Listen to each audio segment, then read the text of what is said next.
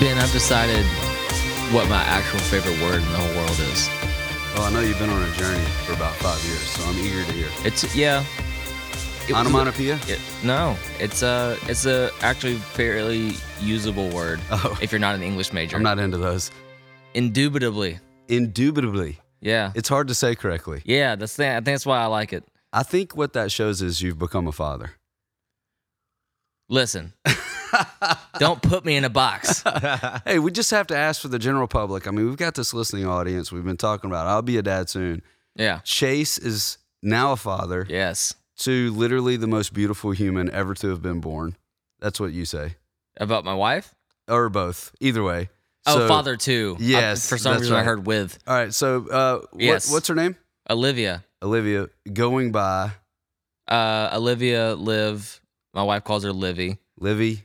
So Livy would be like the mom name. So yeah, for sure. So I have to ask, just for all of our fans, was that connected to John Mayer at all? Indubitably. Indubitably. Oh. No, not at all. Circle but back. it was a great way to like tell people her name.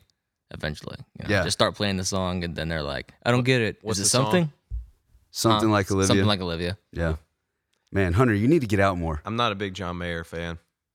Stop the episode. Oh my god. We have to have a fist fight. Stop the episode. All right, we were gonna have a topic, but then something more important came up. Now we're gonna convince Hunter that his music taste sucks. Yes. Yeah. Here's what it is, though. I can tell you why this would happen. Yeah. It's being exposed to workout music 47 hours a day for the past 7 years. Also, when I leave the gym, I don't want to listen to any type of music that plays in the gym. So I would be open to some John Mayer. I've just never really got into him. Hunter was also a quote unquote jock, at least on the outside looking in growing up. And John Mayer was the most not non-jock friendly music coming up through the 2000s, like almost bar none. Because I'd never listened to him. Not that I'm a jock, but like I was a sports person.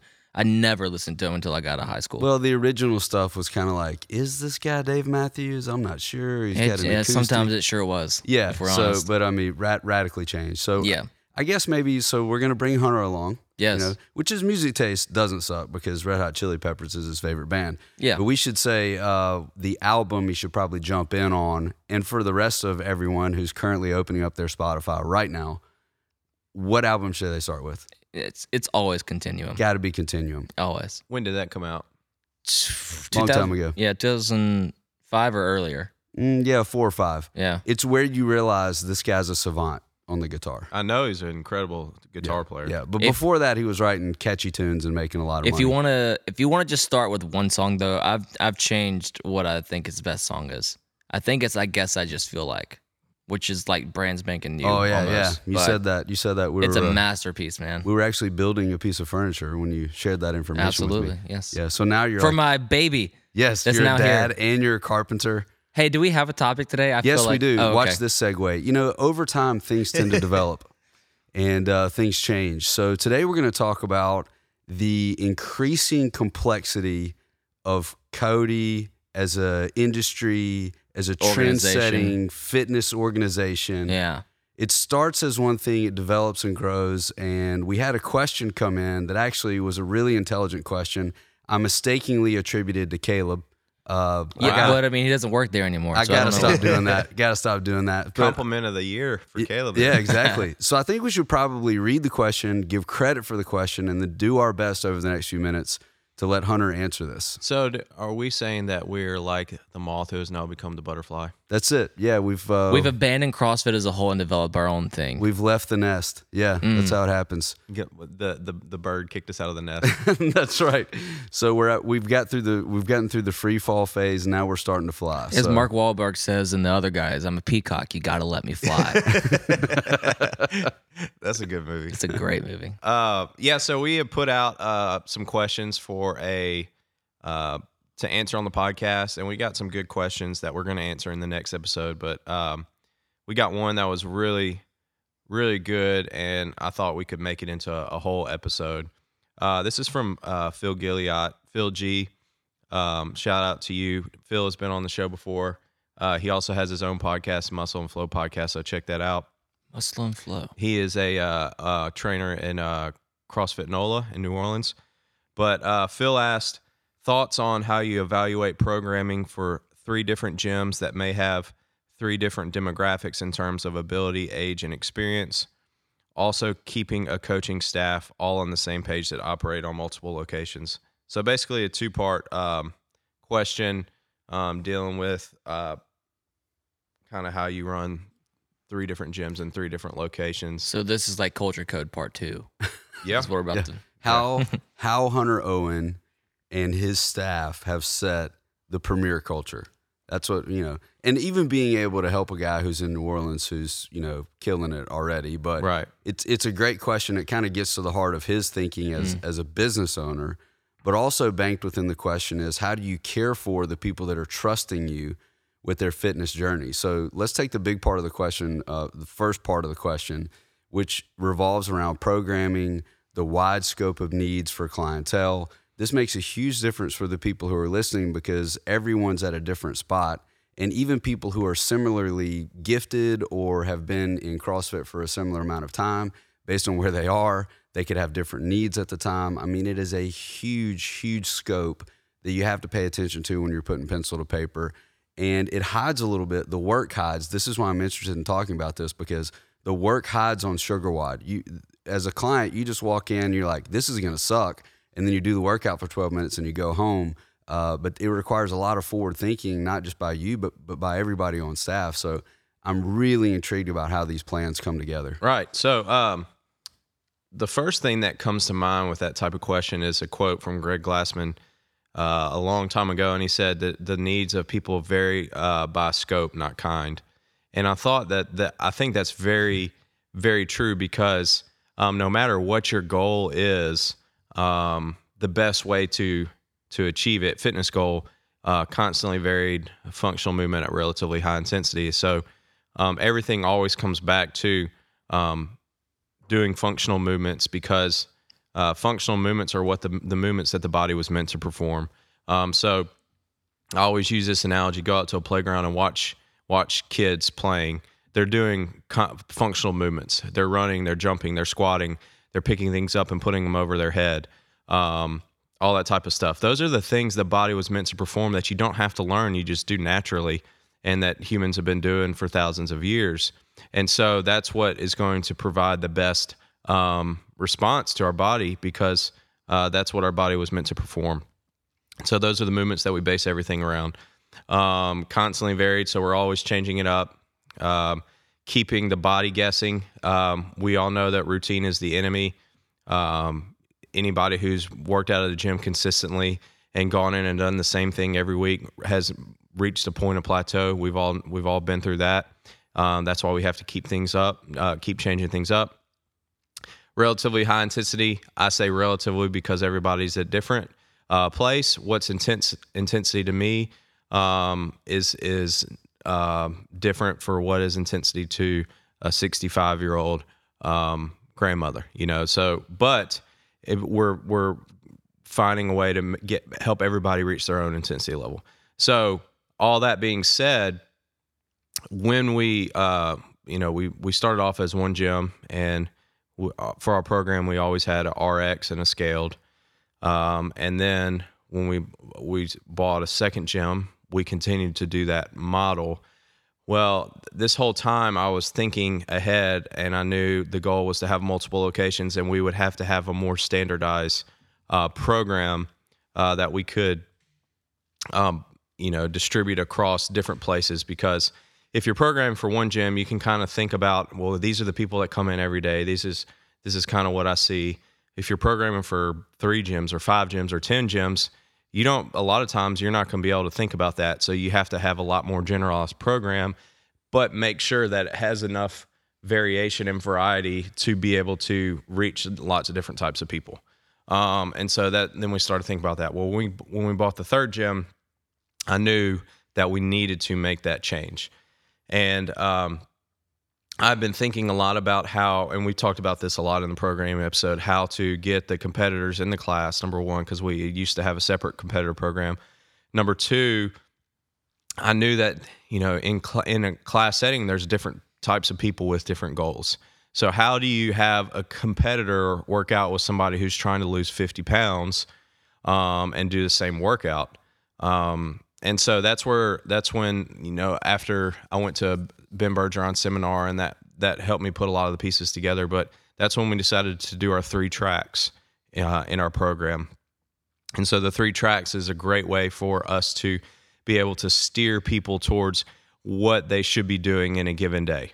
But still getting the intended stimulus of, performing the functional movement, but they're just doing a different variation of it. So the fitness track is for people who are trying to live a fit and healthy life.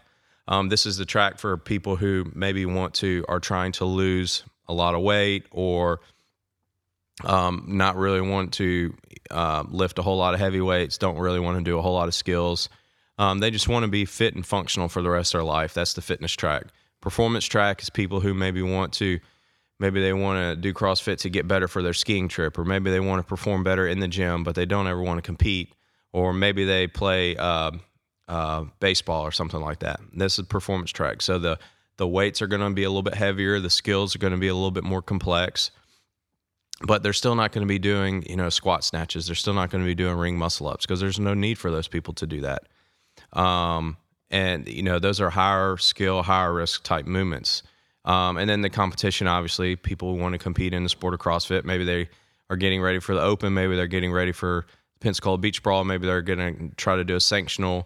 Maybe they're trying to qualify for the CrossFit Games. So obviously there's a need for them to be doing handstand walks and bar muscle ups and lifting heavy weights and stuff like that. So through that, if we start doing everything in 3 tracks, then we can take a particular workout.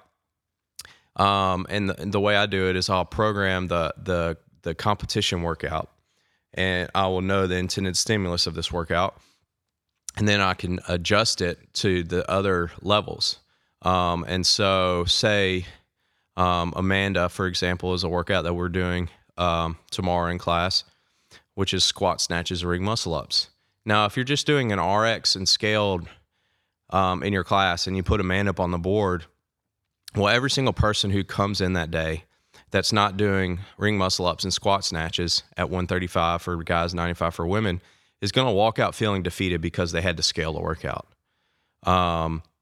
Or you might get somebody who's just going to do everything they can to RX the workout, and it takes them 15 minutes to finish the workout. Well, that's not the intended stimulus. This workout's meant to be a 4 to 8 or 9 minute workout. If it's taking you 15 to 20 minutes, you're not getting a whole lot of it. You might as well go to the side and practice your squat snatches and ring muscle ups on your own, because that's all you're really going to be doing is going to be doing skill work. You're not getting a whole lot of it if you're having to do ring muscle ups one at a time and having trouble, hitting the reps on the squat snatches.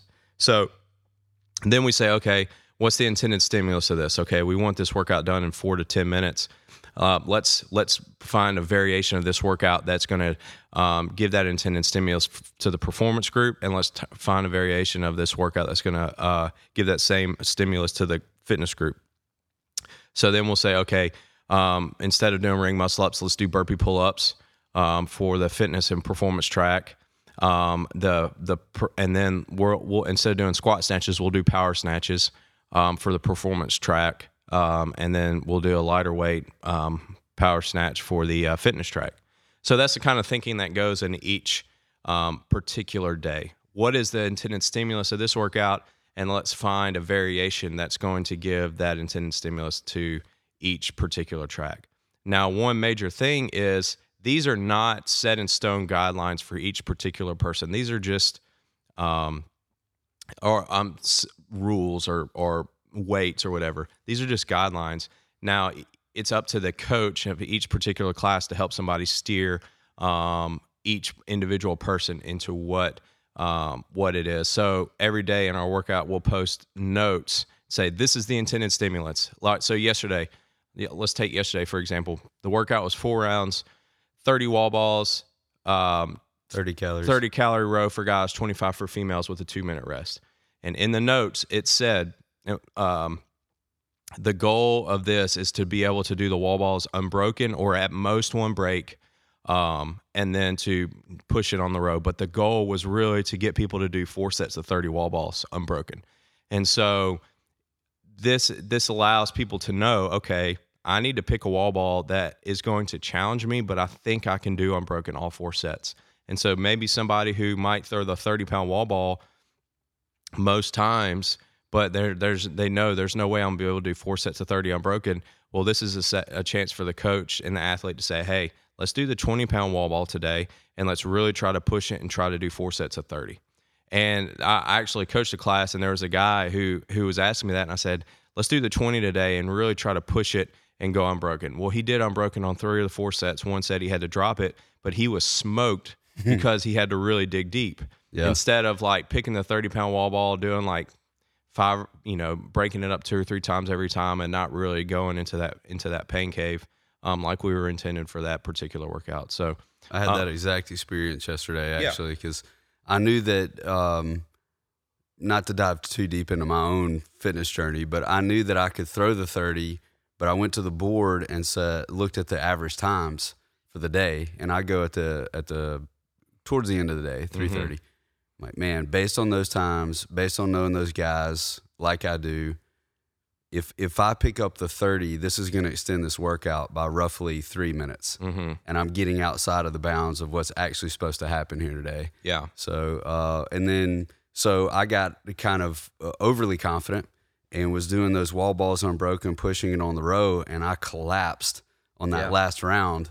But I knew I wasn't frustrated out of that because I knew, all right, I went for it. Yeah. I'm rolling around on the floor, taking my shoes off. I'm like, this was the goal. I obviously met the goal. That was the goal. And the goal was, hey, this is going to push you a little bit, and this is going to get you out of your comfort zone. And this is going to be a mental test. But I had multiple people tell me, man, I'd never done 4 sets of 30 wall balls before, and I did it yesterday. That was really cool. I had somebody send me a message on Instagram talking about how hard the workout was, which that was intended for that particular day. That was it. That was the goal. I was wiped out after that workout. Like I had a men's group after class later on, and I walked in, they're like, are you okay? You look terrible. And this was like 45 minutes later. I was like, man, that workout took a piece of my soul, But now when those same people walk in and see 100 wall balls for time, they're doing a little bit different math. They're thinking, well, thank God I don't have to row. Exactly. Exactly. Yeah. And so that's just one particular example of, each day there is an intended stimulus. And that was a good point that you made about the time. We want most people finishing in a certain time domain. We've talked about this before. 75% of our workouts, we want most people finishing in that 8 to 12 minute range. Now, yesterday was a longer workout, but there was 2 minutes rest in there. So you take the 6 minutes of rest total off of the times, and the times were anywhere from 15 to 22, 24 for most people. So you take that down, that's a 9 to 16 minute of work. So we're right around where we want to be, maybe a little bit longer if you take out the rest. And so the goal for that particular day was to do that. And then, the big thing is in the notes, we put the intended stimulus, and then we really preach to our coaches. We want, when in doubt, our athletes going lighter and less skill, because that is going to allow them to push the intensity more. It's really easy to pick the heavier weight in the workout and stand there and look at it, and your heart rate's down. You're not going to get a whole lot out of it. I'm always telling people, look, if you're trying to get stronger, do that outside of the workout. When it comes to the workout, let's drop the weight and let's go faster, because that's what's your body's going to adapt to that much faster than if you're doing heavy weight and just sitting there looking at the bar. So let's talk about, you've done a lot of talking. It's been very informative about the mathematics, about the thinking behind it. There's also a big portion of it that says we have to get information to our coaches. Then we have to get information to our clients. I mean, a lot of forward thinking here, a lot of trickle down economics. Like if we're doing the correct level of thinking, eventually that will invade how our athletes, how our clients are thinking. And after a while, I think once you guys implemented this, you were answering less and less questions about these. Well, what should I do? And how, we did a whole episode on this, but it was at the start of the process. Now I can see people self-selecting. I can see people actually taking combos like the workout that you're describing. I'm not going to be doing ring muscle ups, but I will be doing squat snatches because I can. And if I choose not to do that, then I'm pulling back from the work I need to be doing. You know? So, but I may have to adjust the weight. I don't know, but there's room for all that to happen. And it's indicative of the athlete owning their own journey, which that's what you want anyway. But let's talk about the more complex piece in my mind, and the thing that I've watched you guys wrap your mind around so well, and that's culture. Creating a culture. And the main thing that I see in CrossFit boxes across the South that I've dropped into is this huge division of labor. We have this group and we have that group, and eventually what happens, in my opinion, inside of a box is that a box becomes a fitness box or a competition box, or it's this broad scope just doesn't take root. No matter what's up on the board when you walk in. You guys have figured that out. I think that'd be a very intriguing thing to see how you got there. Yeah. So are you talking about the culture for the coaches, or the culture for the class, or the culture for everybody? Well, I think it covers the culture for everybody. What I'm really trying to dive into is the Coyote culture. Yeah. Because there is one. There's no doubt about it. There is one, and it's attractive. Can we go back to the program for 1 second real quick? Sure. We took a really micro view of individual day-to-day classes, but if we pull back and look at the macro view, I knew when we did this that we were going to have a template, because you have to have a template to be able to start to standardize things in your workout. And so that's something that I really spent probably the first half of last year trying to develop and tweak a template for the class. And then how would that also go over into the supplemental work? And I feel like we've really gotten that down, pretty good. To be able to hit on different people with different goals and all that type of stuff. But everything goes in either 5 or 10 week blocks for us. And then in that block, we're going to hit a certain amount of strength movements, varying between light, medium, heavy, and maximal efforts. We're going to hit a certain amount of couplets and triplets. Like I said earlier, we're going to hit try to say about 75% of the time workouts in the 8 to 12 minute. I'm always monitoring how often we're doing pushing upper body, pulling, hip extension, all that type of stuff for different movements, monitoring the weights, reps, everything. But that all fits into a template so that we're not overdoing certain things, and then we're also not underdoing certain things. And then I'm also keeping in mind what are the vast majority of people lacking in. Well, we're all humans, and we all need similar things. Now, the scope of the needs vary from person to person, but most of our athletes and most people in general all have the same issues because we sit so much, and so we're really trying to work those weaknesses of shoulders rolling forward. So we're really trying to do a lot of upper back strengthening stuff to really get those shoulders start to pull back. We do a lot of that in the accessory work. If you start to notice that, we do a lot of stuff like that. We also know that the hips are usually tight. People have trouble engaging their glutes.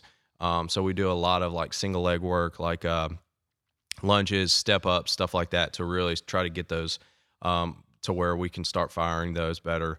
And so those are, we're looking at people in general, trying to fill those holes that we see for the most people. And then we also have the supplemental work for people, like say somebody's really trying to lose a whole lot of weight, and they want to do some extra cardio. Well, we got the conditioning program for that. People are trying to put on extra muscle. We have the supplemental strength, all that. So we're sprinkling that stuff in to make sure each person gets a good dose of that. But then there's also extra stuff that people can add on to outside of class if they want some extra work. So, looking at the macro view, everything's done in cycles so that even in the class, whether they realize it or not, but the extra work is going to be doing the cycles where they're doing things every single week, trying to focus on something. The class is only going to be hitting on every few weeks, because if we're only getting people 4 hours a week, we want to make sure they're getting the variety that they need.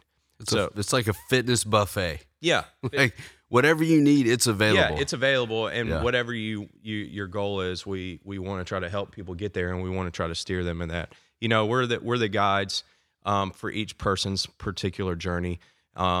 fitness journey, and whatever they're trying to do, we want to try to help them get there, and we want to try to provide the most options so that we can help them get to where they're trying to go. And we really feel like this program structure has really allowed us to really dive down deep and be able to meet people where they're at.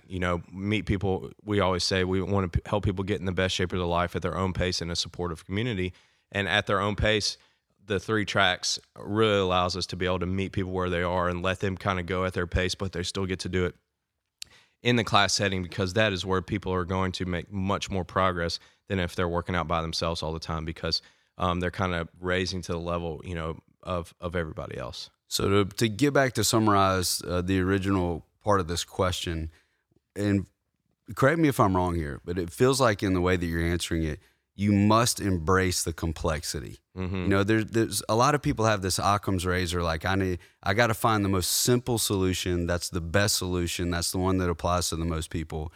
You guys are taking a pretty different approach there and saying there are lots of variables here, and we've got to accommodate for those variables in order to meet the needs of the most people. And it's going to take more work. It's going to take more thinking. It's going to take more output, but that's what we're providing for this group of athletes. And what it does is it takes what you're offering is an incredible value because it's across the board. We hadn't even talked about on this episode the nutrition advice and training and coaching that's available. I mean, you walk into a Coyote gym and you're going to have access to all you could possibly want. It's a very complex. Yes, it's very, very complex. This is a culmination of years and years and years of study and trial and error on my part, on Chris's part, on just through the gym and what we've done and what we've seen work and what we've seen has not worked. And we've really kind of culminated that. And we're always tweaking, and I'm always watching Sugar WOD, seeing what people are posting, always watching people in workouts, seeing and listening to people, seeing if any kind of tweaks are flaring up for more than a couple people, and then we'll kind of look at this and I'll say, all right, we need to tweak this or tweak that. But it's a lot of work on the front end when we're planning this stuff out. But that's something that I enjoy doing, and it's something that is very important that we make sure that our programming is top notch, so that we can provide the best quality service. And so it's something that we're always tweaking with, playing with. It's not it's Sunday night, we haven't posted a workout yet. Let's throw up 5 workouts on the board and we'll figure it out. Yeah. There's a whole lot of planning that goes into it on the front end, and there's always tweaking to make sure that we're helping people hit their goals. And then on the supplemental work, I'm always monitoring the strength and the competitors and the games prep programs, seeing how the cycles went, seeing what needs to be changed and adapted to make more progress and all that type of stuff. So you're trying to move the needle. You've got this perception. We're going to check CrossFit.com, import that into our gym software, throw that up on the whiteboard and see what happens. That's one side. The other side is like the Olympic Village, where we're walking around getting feedback and talking feedback to athletes. From everybody. Yeah, I'm always watching, listening, seeing what people are saying, and looking and seeing maybe we need to tweak this going forward. It's very complex, but when it comes to the workouts, we try to keep them as simple as possible, because the simple workouts are the most effective. Monday, for example, we had a 12-minute AMRAP. It was 12 lightweight snatches, 12 bar face and burpees, 12 toes to bar. Simple, but brutally effective. Like, that workout wiped people out. I had multiple people say, man, that workout was awful. Same with Tuesday. Yesterday's workout was a simple workout, but it was extremely effective. So we try to keep the workouts simple, but they're all fit into a very complex, template and setup and all that type of stuff. Yeah, well, those are the best systems, where the people who are participating in them aren't overwhelmed by trying to participate, which creates longevity. I mean, all that's been thought out. I think, sitting here listening to you describe it, it fires me up a little bit to be a part of this ecosystem, because we're really, each of us are part of this grand experiment. Can we battle what's happening to the human body and culture? Can we participate in being submissive to a system that's been thought out? I mean, listen, even the mental benefits we don't have time to talk about. That should be a different episode, I think. But being able to walk in and submit to a system, and it's changing my mind sitting here listening to this. If I participate in the accessory work and I walk over and start doing that and I start monkeying around with the percentages, man, I'm just like, that's like putting water in the gas tank. You just shouldn't do that. Yeah. I mean, it all has its place. And if a day says, let's say, we want this rep range in the 65 to 80% range, and then people are building every set and then they get up to their 90, 95%, like, well, this was not meant to be that heavy. There's a place for that later on. And so when we do get to that, you might not be able to get to that percent because, the body has to recover and adapt, and you have to take everything else that we're doing that day and that week into effect. It's not just, most people are just coming in and looking at it on a day-to-day basis, but I'm trying to take the bird's eye view of a 5, 10, or even like a year-long look of what time of year are we in. We're going to do the open in the class, so we have to keep that in mind. We have to be ready for the open type workouts that type of year, whereas this is more of like an off-season type, accumulating volume, building strength, accumulating capacity in the gymnastics movements and by doing holds and that type of stuff. So there's a lot that goes into it. Well, let's get past the program and talk to the culture thing that you talked about. Yeah. Because that's something that I'm very passionate about, and I really enjoy talking about this. I actually have given a couple of talks about this with other people, in other groups that I've spoken to. But culture, we have been very, very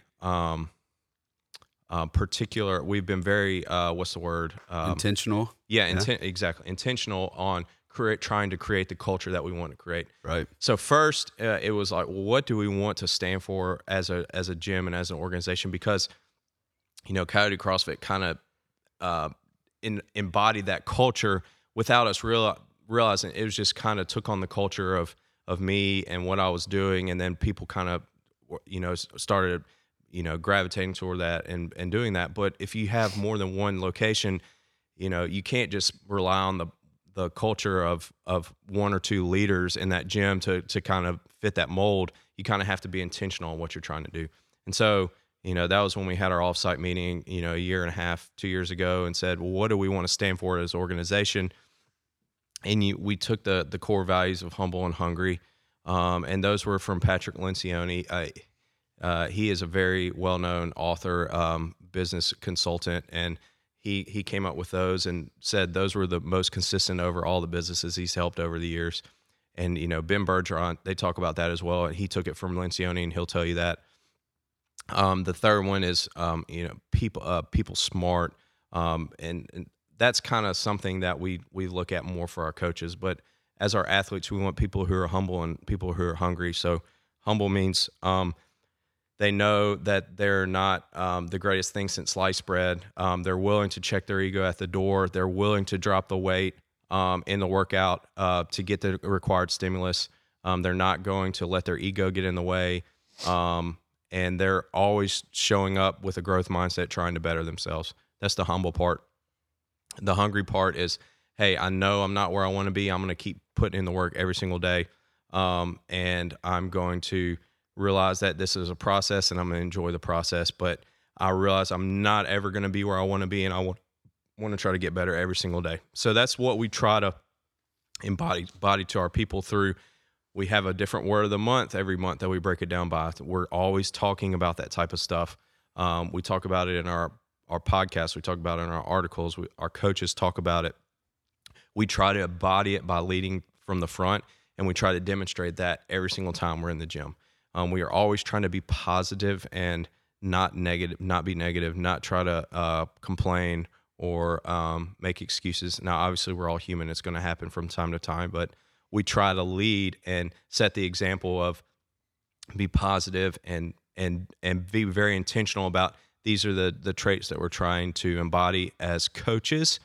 And then we need to let that trickle down to our athletes. And if we set that tone every single day in the gym, that it's going to attract the people who want to, do that, or it's going to bring that out of people. And honestly, there's some members that have it kind of stirs up something and makes them feel uncomfortable, and they leave, and that's fine because they don't fit the culture that we're trying to create. But it's either going to bring that out or amplify that in people, or it's going to kind of turn them off and they're going to leave and go somewhere else. So we've been very intentional about that. Now, how have we done that with our coaches? Well, we have a coach's handbook where we talk about all this stuff. Every single coach, when they come in, when they're onboarded, we spend a lot of time training them when we go over all this type of stuff. And we talk about, these are our core values. This is what it looks like. This is what it looks like every single day when you coach a class, from the warm up, from how you should be greeting people, how you should be carrying yourself, what you should be saying and doing while you're coaching class. These are things you shouldn't be avoiding when you're coaching a class, all that type of stuff. And then we talk about that every single week with our weekly staff videos that we send out to our coaches about the week, that Chris talks about each day's workout, what the intent and stimulus is, what they should be focusing on. But really it starts with before we're even onboarding. Obviously we got to find the right coaches who fit the right mold. And we've been very, very particular about picking the right people. And when they come along, we make a spot for them. That's kind of my job at this point, is to get the right people on the bus. So this is an analogy I made when I was talking to a group of guys.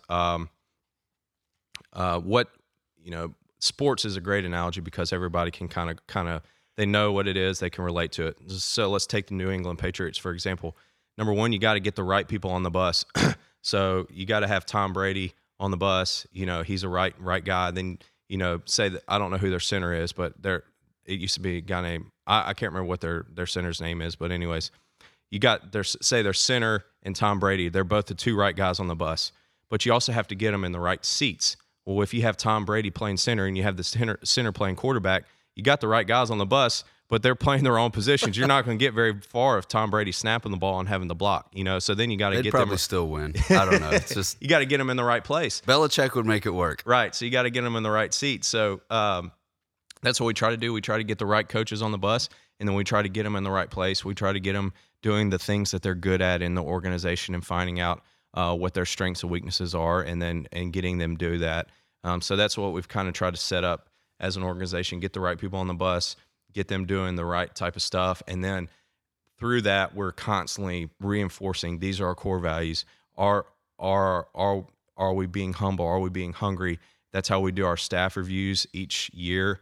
They rate themselves on each category, and there's different marks that they say, this is what I've been good at, this is what I need to work on, and then we talk about that. And so we're always trying to enforce that, and then that trickles down to all the athletes, and then starts attracting the people who fit those personality traits, and it brings out those traits even more, amplifies them more, and then you start just developing that culture. I'll tell you where this shows up. Let's talk about where the rubber meets the road. We're running a little short on time.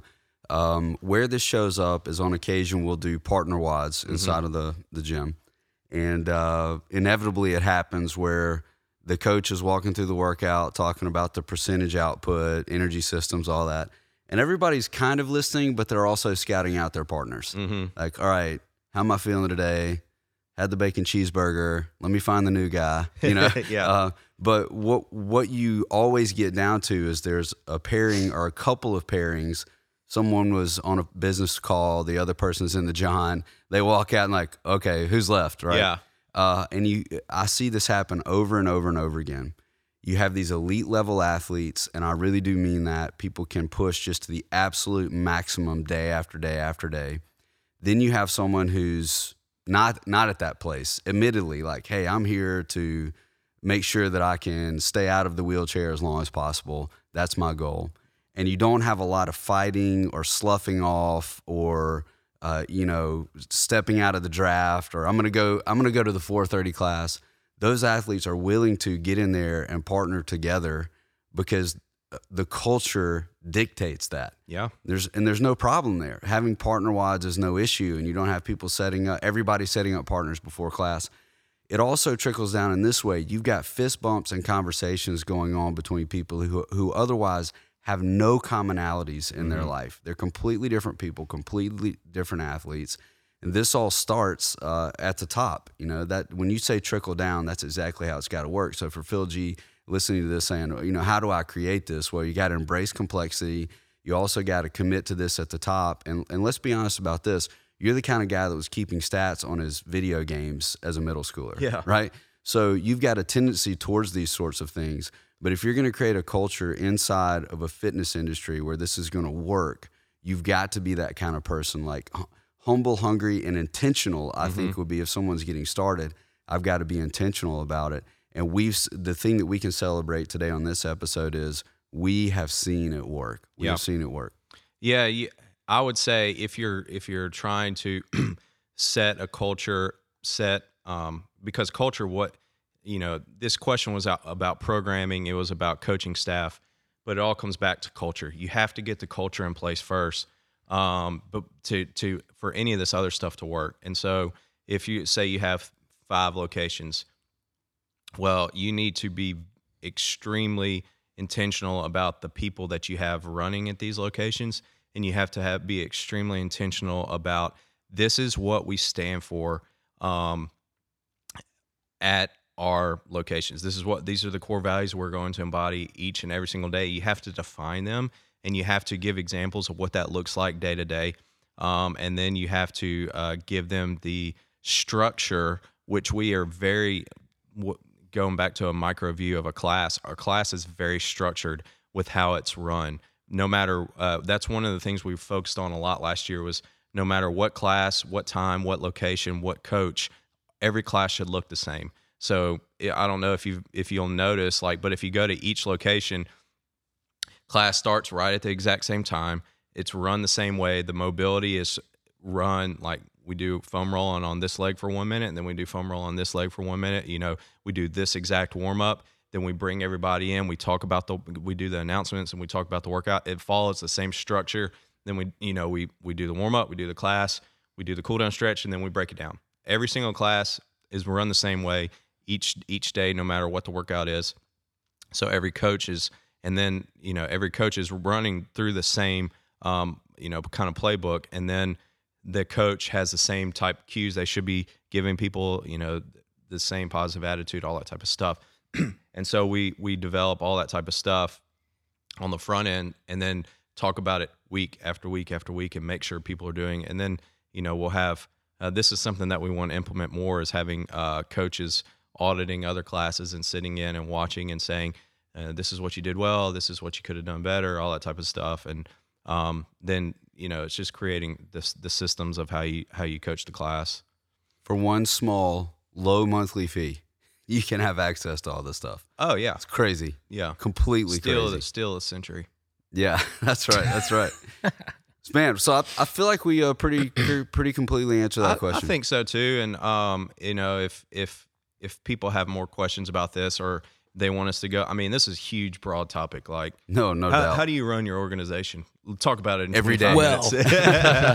A lot. But if there's any particular area that people want to know more of, you can shoot me or shoot Coyote or any of our gyms a DM, and or you can email me, hunter@coyotecrossfit.com, and we can talk more about it. But that's I love seeing what people want to hear about, and trying to delve deep into it. And we haven't gotten all figured out. We're constantly working at trying to tweak and fine tune and make things better. And as we continue to grow and hopefully add more locations, we'll have to continue. I'm sure there'll be more things that come up that we have to figure out how to do it. But it's funny, like when you start adding multiple locations, you have to really tighten things down on the home front before, because you can get away with not really having a whole lot of systems in place if you have one location, maybe even two, especially if they're in the same town. Like you can get away with running over here and putting out this fire, run over here, putting out that fire. Well, let's do this today, let's do that tomorrow. But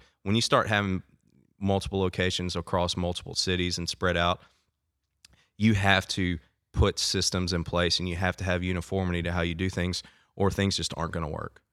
I think one thing we say before we get to our outside the box is a great thing to either get on Audible or purchase would be Culture Code. I mean, it is like the primer for almost everything we've talked about through this episode. Yeah, I mean, we should just have a whole episode talking about that book. It's so great. And then Patrick Lencioni, anything that guy has done is incredible. His book, The Advantage, is like the blueprint that I have followed for our offsite, our quarterly meetings, our weekly staff meetings, our evaluations, all that type of stuff. Yeah. Yeah, he's got tons of books. It'd be impossible to pick the best. But The Advantage is like a summary of all of them, all his books, and then all his other books are like parables, and then at the end, like what's the team 5 ideal dysfunctions of a team. 5 dysfunctions of a team, and then the ideal team player. Those are a couple of really good ones. Death by Meeting was a really good one. Yeah. So and they're quick reads. So all right. Well, I think we satisfied that question. Now we got to get to the Wait, so Caleb at coyotecrossfit.com? Yeah. Does that exist? Yeah. That's where you want to send all your questions. Yeah, that's right. Yeah. Send them all to Caleb. Caleb at coyotecrossfit.com. So now we get to our one of our favorite portions of the episode. Outside the box. That was tight. Yes. Nice. Clean that up in post. Will do. So, huge topic, but I think we're going to get to this quickly because we got some redundancy. What's the word you were supposed to use? Indubitably. Indubitably, we will probably have overlap in our answers today. Did I use that correctly? I couldn't tell you. I couldn't tell you. I didn't say I either. knew the definition. So we're talking about, and this is a short time domain, but so far this year, the best movie that we've seen so far this year. Meaning like the Oscar season, right? Not just... I was just saying. I was thinking the calendar year. So calendar like year. 2020, like what I've seen. Like as of February, whatever day it is. So January 1st to time of recording. Assuming you've watched movies in that time period. I may or may not have only watched one movie this year so far. well, then you got your pick. Then. Yeah, guaranteed. I've only seen a few, and some of them were older, but I have just a very clear winner. No doubt about it. So I think we should probably let Hunter go first, then you and I, because I think we have this based on what we're thinking. So I haven't watched a whole lot of movies this year. I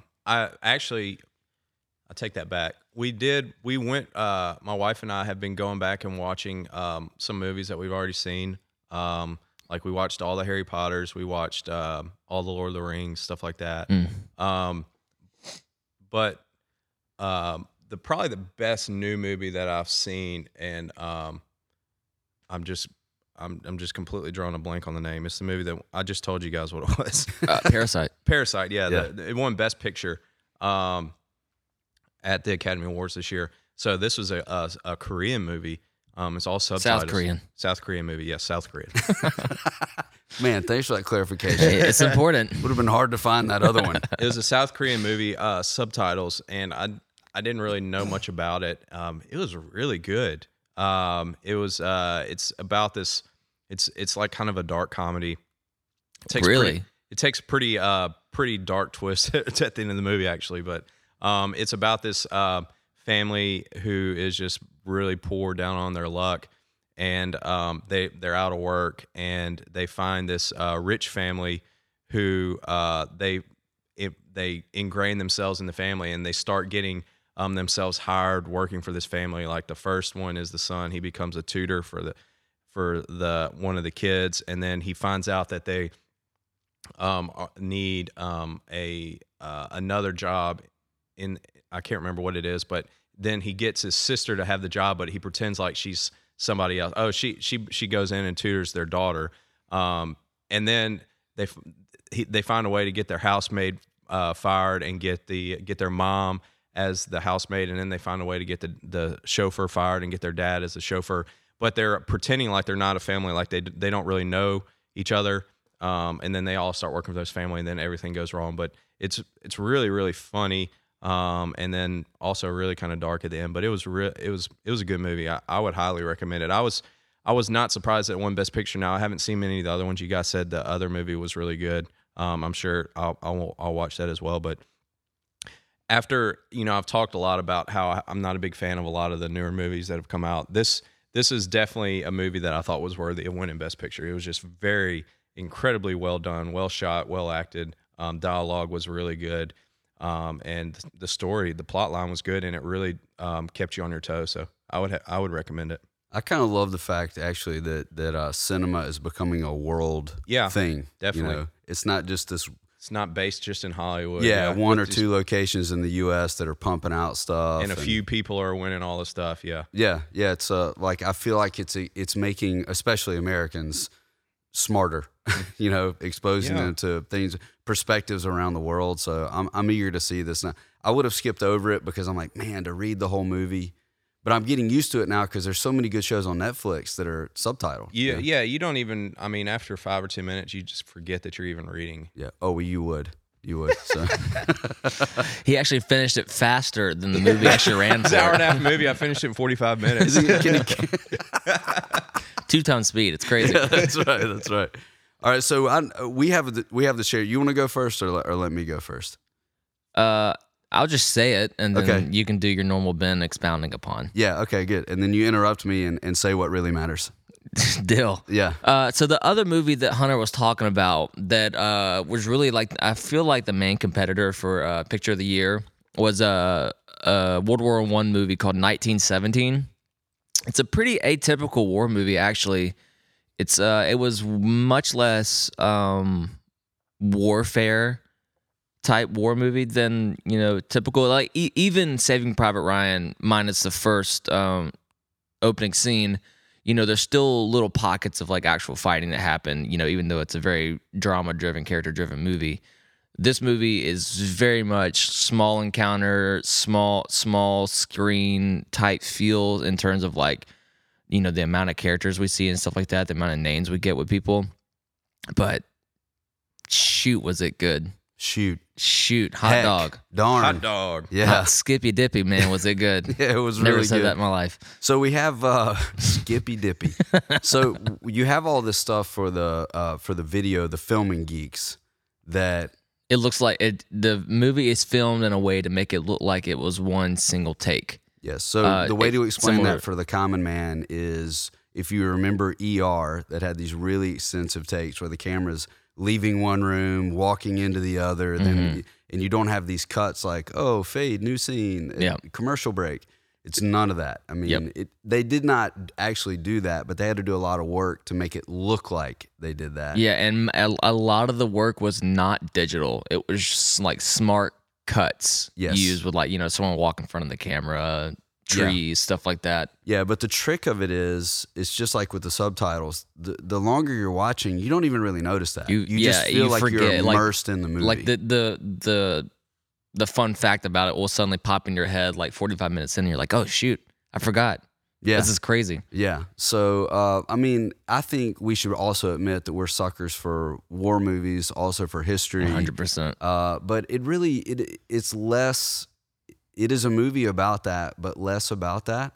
So I think the best way to explain this is the guy that wrote the whole thing, he listened to stories of his grandfather about this war. Yep. And took those very human stories and put them in movie form. And it really, really shows. So it's a moving movie, not like Saving Private Ryan where you walk out and just like want to say the Pledge of Allegiance in the lobby. Yeah. Yeah, you're like, man, that was a very difficult thing those humans went through. It's a less celebrated war for some reason in America. It's a less. Well, I mean, when the sequel is as impactful as World War II was compared to World War I, it's hard to not get overshadowed. Yeah, it's worth your time, male or female. It's worth your time. Whether you 100, appreciate just how movies are captured, it's worth your time. If you like to get involved with the human story, it's worth your time. I mean, it's just a beautifully done thing, and I love a movie. Full disclosure, I love a movie where by the end you're just really rooting for the person. Like, I'm totally invested in this having a particular outcome. And intelligently, it does and it doesn't.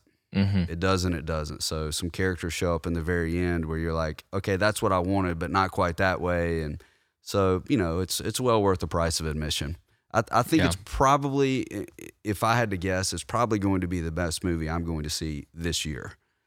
Just came out strong right out of the gates. Yeah. Yep. Sweet. Yeah.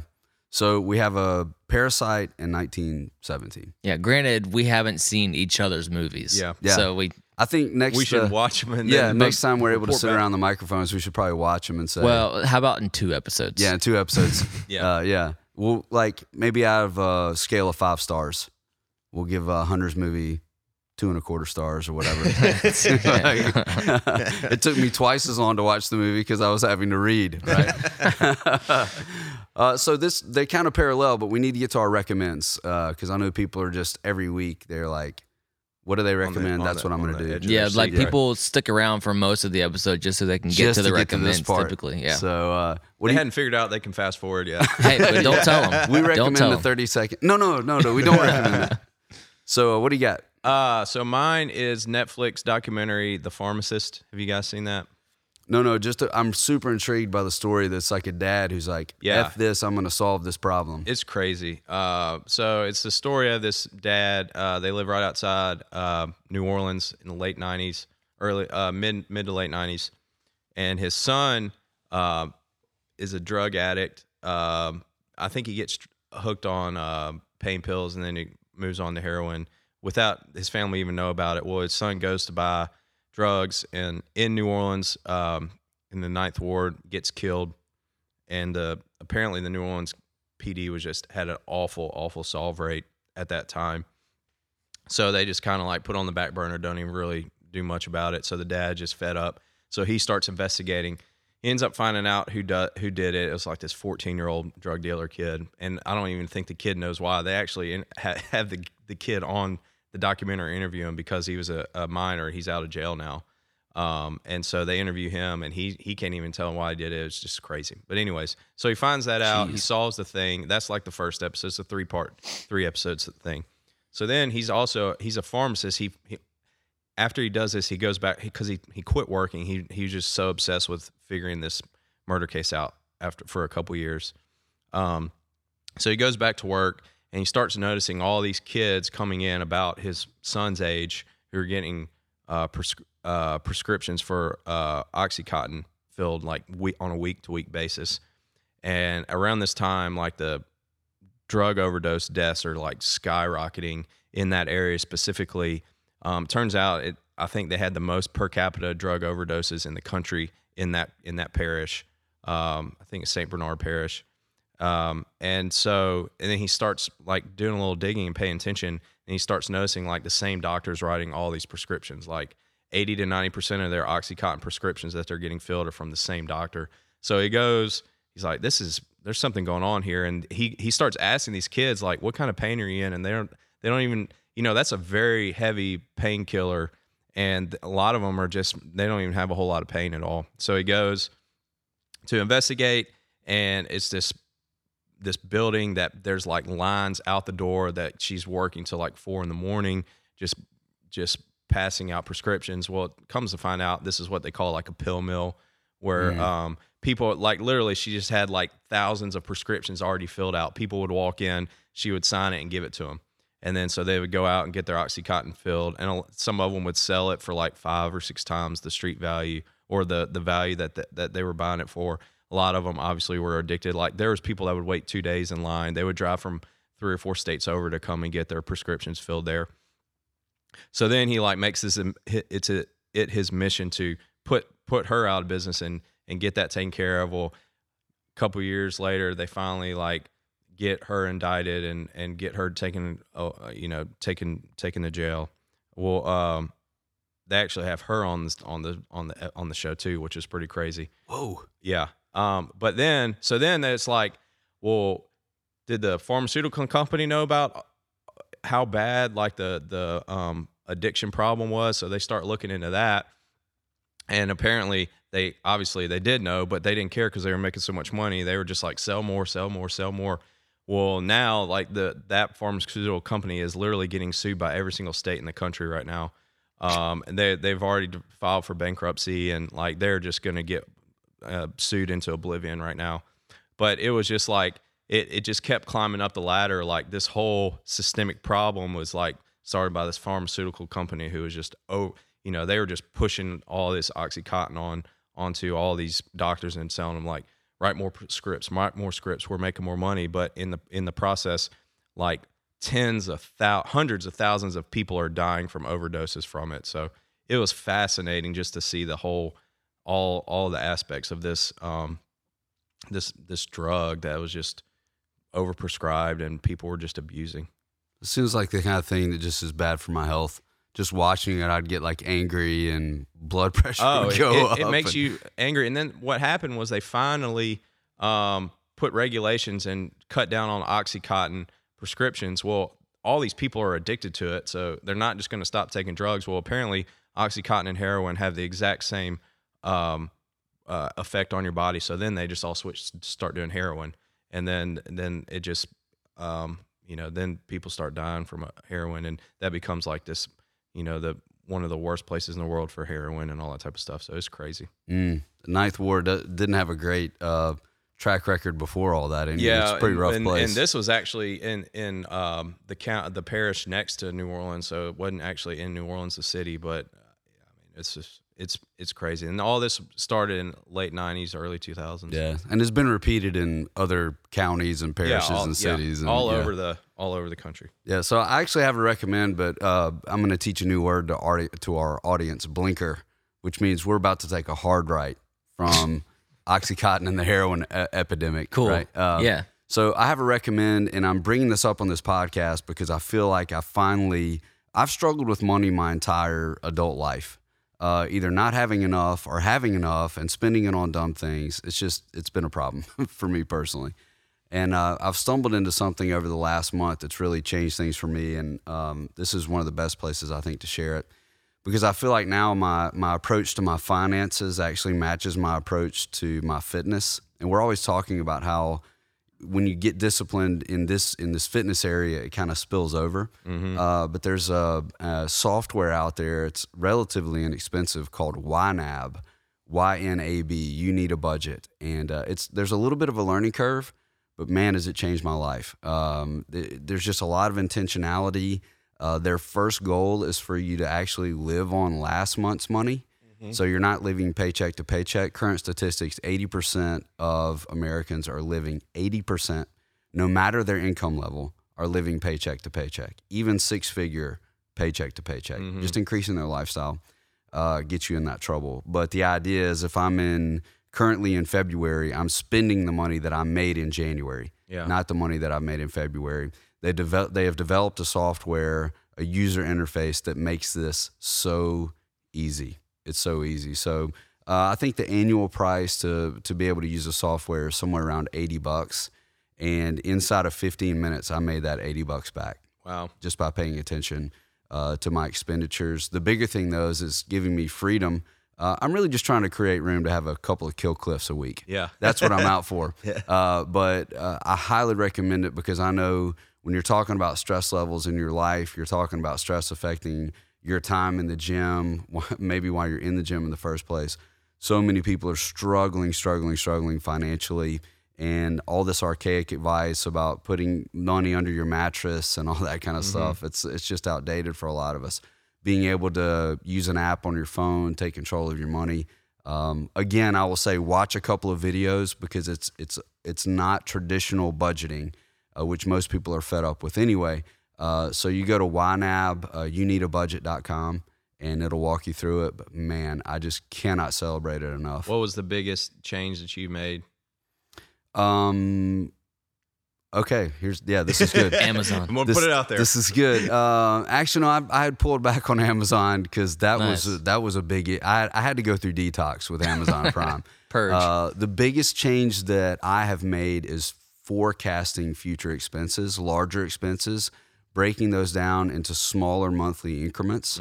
I mean, I already knew about giving every dollar a job and that sort of stuff. But for instance, one of my sons is going to summer camp this summer. It's going to be $599, well worth every dollar.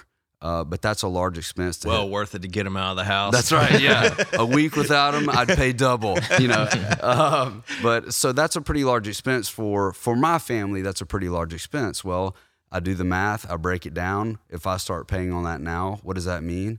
That's a much more manageable amount. It's allocated, and I have the balance of my checking account broken down because of all these line items, I'm never even going to think about it when it comes time to write that check. $600, boom, done. I plan for it. No big deal. The trick is to break things down into Cane's trips.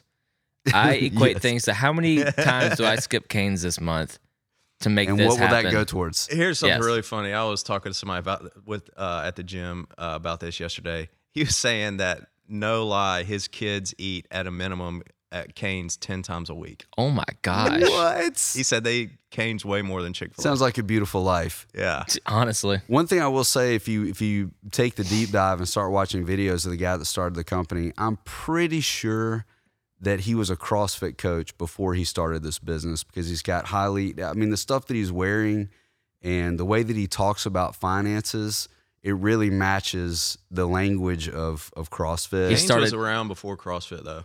What's that? Cane's was around before CrossFit. No. I'm saying the YNAB guy. The Y. I thought you were talking about Cane's. Cane's. Yeah, no. I was like, Cane's and CrossFit? No, I'm talking about the YNAB guy. Oh, okay. If you watch his videos, you're like, okay. There's a parallel. That's why I bring it up. YNAB does kind of sound like WOD. Yeah. There's a parallel between the way he talks about approaching your financial game, and he'll bring some fitness examples in there, and he references that he used to be a coach at one time. So I don't know. It just seems like it would be a cool little thing to investigate if that's something that's frustrating you right now listening to this episode, how your money's going. Yeah. Sweet. You're welcome. Thanks. No recommend, Chase. Oh, I have one. Oh, here we go. So, in light of what Ben just said, once again, hit your blinker because we're taking a hard right. You're going to want to break open your piggy bank. All those savings you saved up, it's time to spend it. There's a thing called a Chemex, and not enough people in the world are appreciating coffee like they do their wines or their whiskeys and stuff like that, and I'm tired of it. You deserve a better drink in the morning, not just a get it done kind of drink in the morning. You're trying to rescue this Chemex from Hipsterville. Like your drive to rescue masculinity in our area, I say it's time for people to take a step up and go from F- coffee to at least a strong C+. All right? It's time. Kroger carries a great brand now called Stumptown. You can go to Whole Foods and get a great brand called Counterculture. Chemexes are available literally anywhere, including Amazon, Ben. Filters you can get on Amazon or anywhere local. A lot of places carry it. It's time to invest. You don't have to go the full hipster route where you're weighing it and stuff like that. Just figure out a good dosage that you like. Change your mornings. It's going to be better for you, okay? It's going to be better. You'll thank me after next episode. There's okay? something to the process. There really is. It is bizarre the way you start your day and your coffee ritual, how it kind of says a lot about your life. If you're slamming that pod in a Keurig just to get out the door, there's probably a lot of other stuff off the rails too. Yep, there's a better way to live your coffee, life. change your life. That's what I've been saying. We want to For give years. people the coffee of their life at their own pace in a supportive community. That's what we're out At for. Chase level prices. Chase Free. level prices. Stumptown. It sounds like, I don't know, a Civil War vet like founded the company. Old Stumptown on the hill over there. He'll lead us. All right, so Chemex.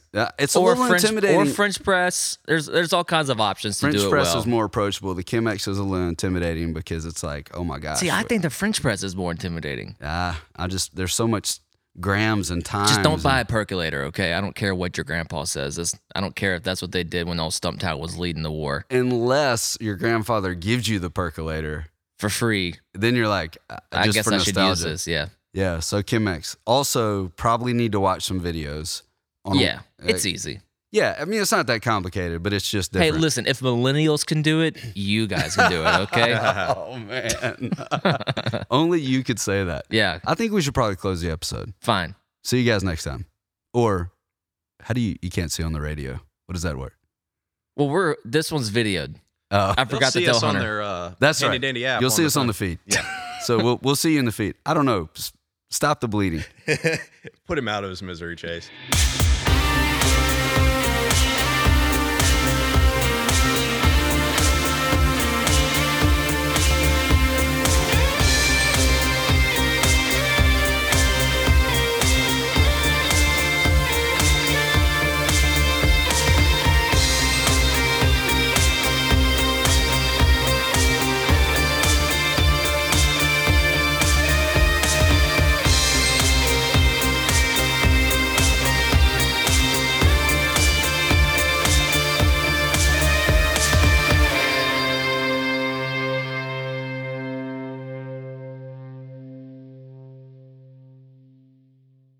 and the silky smooth sounds.